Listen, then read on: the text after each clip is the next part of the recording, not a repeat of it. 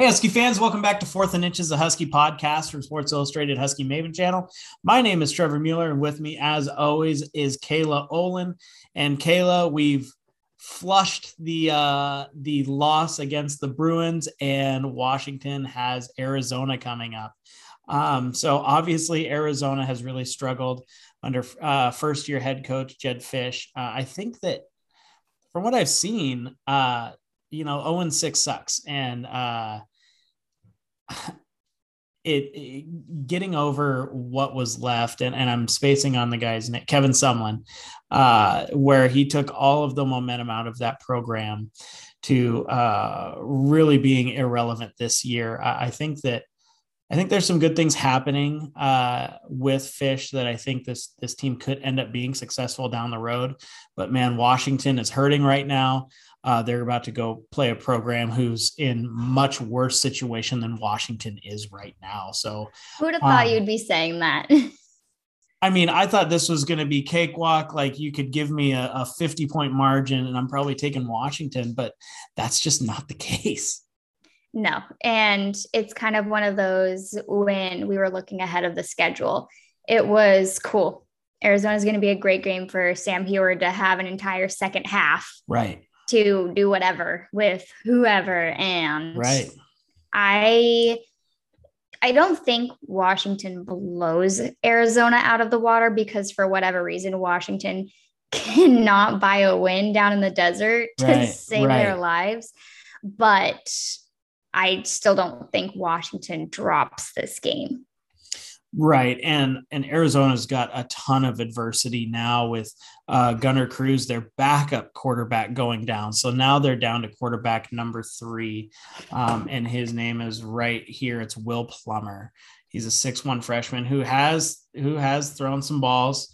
He has 71 attempts for 380 yards. So it's not that he's never played before, but when you're a third string quarterback on an 0-6 team, there's issues. Yeah. And I mean, he also has the longest pass out of all 3, out of Gunnar Cruz, who was the backup to Jordan McLeod, and 54-yard bomb with 2 touchdowns next to your name. It's not bad numbers for a third string. That's kind of comparing him to Patrick O'Brien. Would Patrick O'Brien be able to do the same thing? Right. Who knows? Right. And it's one of those things that the quarterback stats for Arizona are always going to be a little weird, especially when you're continually down. Jordan McLeod was definitely a dual threat. They could do both, but the quarterback's going to have the ball in his hands a lot more because they're going to either be running, throwing the ball mostly, but also escaping the pocket. So the attempts, they have a lot of attempts between the 3 of them, 236 if you take out their one receiver throw. But with that being said, they play down a lot. And so to go along with those longs and those touchdowns, there's also a lot of interceptions to be had with this group. And Plummer has 3 of them. Yeah. And I mean, if you kind of want to compare apples to apples in terms of passing, it's pretty even all the way across in terms of average passing yards a game. Right. Washington has 246. Arizona has 234. And then probably the biggest is Washington still living and dying on the hill of running so much that they only have 111 average per game, where Arizona more than that. And it's not crazy amount more, but just shy of 115. Mm-hmm. Yeah. And that's, I mean, the stats reflect a bad team, a team that's consistently down. They're averaging only 14 points a game, and they're giving up. I have it written down here. They're giving up 32 points a game. So when you're having continually games where you're trying to air it out, and of course the 0 against Colorado hurts, and they were never competitive in that game. There's going to be issues. Offensively, they just can't put it together. Yeah. I mean, you can kind of look at the last 5 on ESPN and, you see all red L's next to Arizona, but then you see 3 L's in Washington, 2 of them being back-to-back. And when was the last time Washington ever had actually lost back-to-back games? Man, Did they last year at all? I don't even think they did last year. Nope. Because No. last year it was it was the COVID year. So it was Oregon Oh, I State guess win, too. Utah Yeah. win, Arizona win, Right. Stanford lost. So I guess the last loss back to back would be that, and then opening up Montana. Montana. Oh no. Oh, cool. Thanks, Kayla. Yeah, fun fact there for the day. Use that in your like trivia sessions next time. Yeah. Yeah, but I guess, do you want to give more comprehensive breakdown of maybe some of the other weapons that Arizona is going to try to use against Washington this week? Yeah, and I wouldn't even say they're super balanced, but they kind of like to do a little bit of both. The leading running back has 63 attempts for 239 yards. That's Drake Anderson. Has only one touchdown in the season. They actually have one rushing touchdown total. He has that only one. Wild. So, yeah, not super effective on the ground in terms of being in the red zone.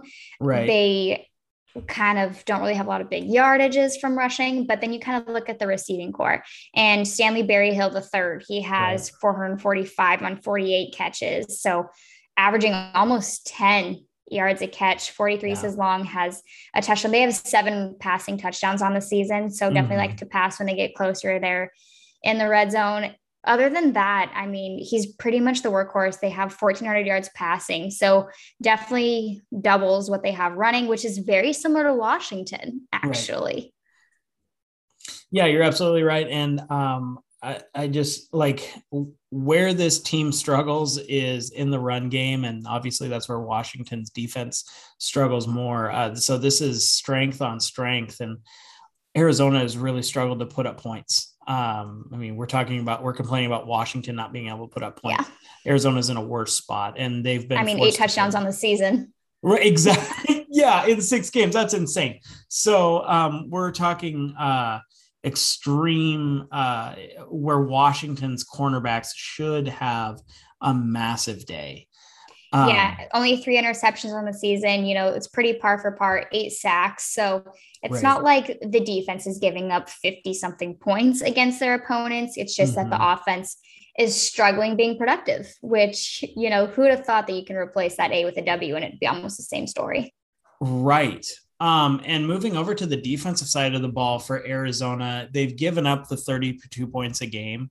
But their defense has shown in spurts to be pretty stout. Colorado didn't break that open until there was some special teams plays, and they kept winning the field of position. I said that right? Field position battle against Arizona when they were in Boulder. They were able to hang around with Arizona, they were able to hang around with Oregon for quite a bit. So they've shown flashes of being able to stop some offenses, which I guess looking at how explosive Washington's offense has failed to be, this could be another game where you would have notched this into. I still think Washington's going to win this game, but all of a sudden you're thinking maybe this is a game in the second half. Yeah. Or, you know, Murphy's Law, anything that can go wrong will, or, you know, is Washington going to give up another fourth quarter lead? You never know. And it's going to be pretty interesting because, you know, some of the top tacklers for Arizona, it's, you know, 3 linebackers, 2 safeties, and a DB. Right. And then you get to the defensive line. So if, you know, there's a Myles Gaskin or a Savon going into this game, it'd be a lot more comforting. Just, you know, the run game's going to be great. But because there hasn't been a big game out of any running back ship this season, it's kind of more of a, okay, is John Donovan really going to try and run it 3 times out of 4 on every drive? Yeah. And that really leads perfectly into the keys that I have for the offense. And I think that if you look at this game, using the pass as an extension of the run game, I think is going to be really important. I think you found the guy that's going to run between the tackles, and Kamari Pleasant, he's made some of the biggest catches in the Jimmy Lake era. He's really saved Jimmy Lake's backside a couple of times last year against Utah, breaking a tackle to get the first down on a 3rd and long, and then against Cal doing the same thing. So he's shown his versatility that he can catch the ball out of the backfield. So I think featuring him a little bit more along with Sean McGrew, using Sean McGrew as a change of pace, get outside, and then allowing Rome Odunze. What I've seen is Rome Odunze, Terrell Bynum, to highlight those two, have been really effective at getting yards after first contact. And so I think really relying on them for short throws to let them run with the ball, and then being able to hit Jalen McMillan for bigger plays. Yeah, Jalen and Terrell are definitely those two that you can rely on to get open, run their routes, find a way to make it work. They come back for the ball. They'll die for the ball. They make an effort to reel in a pass from Dylan Morris that maybe, isn't the prettiest of anything. Right. But then Kamari, when he was announced as a starter last season, it was kind of like, okay, this person what are you talking about? Who was not a nobody, but was somebody who sat behind and watched Myles Gaskin set records and Savon go to the NFL and then came back. And now it seems that he's kind of proving everybody, including me, wrong, just in terms of how productive he can be in the backfield. And against Oregon State, he kept a lot of those drives alive. For sure. You're absolutely right. And it's really fun to watch him. This is what college athletics is about, though, right? Development and making mistakes as a younger player, learning from it, developing it, and becoming a better player. And honestly, you go to the NFL and Keith Taylor had a great weekend. Had a fantastic weekend. The first time you saw Keith Taylor play in a Washington uniform, he was giving up a touchdown against Rutgers. And to see then where you didn't see him for a while after that. Exactly. But to see the development that he has to did he get a interception last year? I don't think he ever recorded an interception at Washington. No. I think the only person who was Trent, wasn't it? You could be right. And Asa had one. Asa had one. So did Elijah. Yes. But in his entire career, he as a defensive back at the University of Washington never had an interception, but was so solid as with pass breakups and a sure tackler, go out and have a 10 tackle game in the NFL. Like that's what Washington, that's what college athletics is. And Kamari Pleasant embodies that what he's doing at the running back position. Yeah, chef's kiss and hats off to him, because he could have easily, after his 5th year, been like, I'm going to go move on. He decided to come back. Right. And I'm sure many Washington fans are glad he did. Absolutely. And so what are some keys for you on the defensive side of the ball? Yeah, on the defensive side, it's definitely going to be to get in the backfield, get sacks, just because Arizona's given up 16 on the season so far. Take that what you want to. Washington's given up 14. Right. But, getting some chaos and creating havoc, especially on a 3rd-string quarterback who has had experience, but has never faced a Washington defense. Right. That could be very daunting, especially if, Washington has one of the best defenses in the conference, and you see ZTF back and you see him coming at you like, you can have the ball, so just getting that pressure there is going to be huge, especially if they do like to pass, throw them off a little bit, help the DBs kind of do their job. And then of course, stopping the run, even if Arizona's not the Oregon or the Oregon State or the UCLA in terms of running, just stopping that run will be huge. Showing you can. Proving that you can. Yeah. Even if it's against Arizona, who cares? Baby steps, right? Right. Yeah. I think that the reality is that when we come back to review this game, if Washington wins and they're effective against the run, it's not going to be, hey, they fixed the run game, but it will be one of those that we can feel like it's a booster. Absolutely. Going into Palo Alto, come on. Exactly. You're absolutely right. Well said. So brass tacks, it's an 18-point spread, Washington's favor. What do you think Washington is able to do in this game? I so bad want to pick that Washington covers and gets more than 18 against Arizona in terms of that win. Right. I want to be a gambling man and say no. Yeah. But I think Washington turns it up a notch, and I would say they absolutely cover, win by 24. Awesome. Wow. So full disclosure, we're doing the review and a preview on the same day. And it's been Kayla's been the glass half empty. I've been the glass half full, but we've The really entire reversed, 7 weeks. right. We have reversed our track here, and you're going positive, and I'm gonna say they're gonna score 17. They're gonna win by 17. I don't think they're gonna cover. At this point, I'm just like, F it, like full send. Yeah, we'll see. So hopefully I'm wrong. I like this position that you've put yourself in a bunch of times where you're either wrong and you're happy, or you're right and you're happy. This feels good, doesn't it? Now you You see know why what? I I'm do gonna it. get comfortable in this chair. Honestly, like you sit back, you're like, cool. Like it's a win-win situation for me. I've won this weekend. Exactly. Go put some money now on that one. Yeah, absolutely. Now, I guess and I didn't put this in the show notes or anything, but who do you think offensively has the biggest game for Washington? Biggest game for Washington, I'm probably going to go ahead and say probably Terrell Bynum or Jalen McMillan. Can I cheat and just kind of call him like a dynamic duo against Arizona? Sure. Is that allowed? Yeah. I don't know. I'm not used to like kind of being this optimistic on two people having huge games here. But I think that the passing game is going to open up a lot. I think if John Donovan and Jimmy Lake are smart, they're going to use this game as an advantage, and not just an advantage to win, but to get them back to the 2020 team in terms of you can chuck the ball down the field and your receiver is going to get it. And you can just come and, light up the field.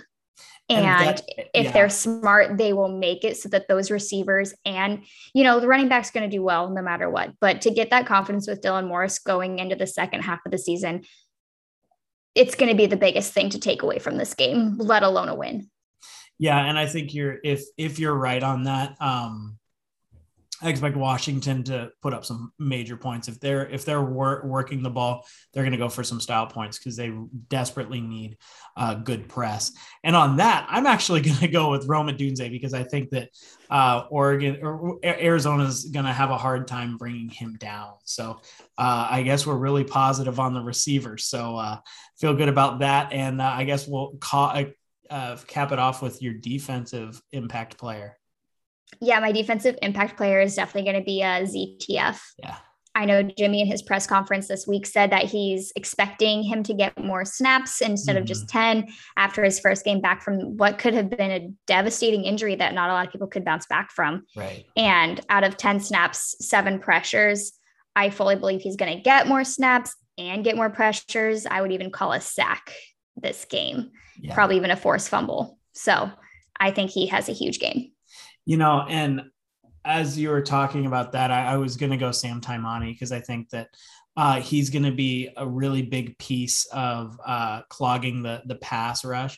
But I think when it comes to impact, you're going to see, I think you're probably going to see Buki have at least one interception in this game because of the collapsing pocket around Plummer. Yeah, I do like that one too, though. Yeah, so I think that'll do it. We're both really positive on Washington getting closer to 500, which feels weird to say, but we're going to put this one in the win column, and we will see you on Sunday afternoon. So for Trevor Mueller and Kayla Olin, go Dogs. Go Dogs.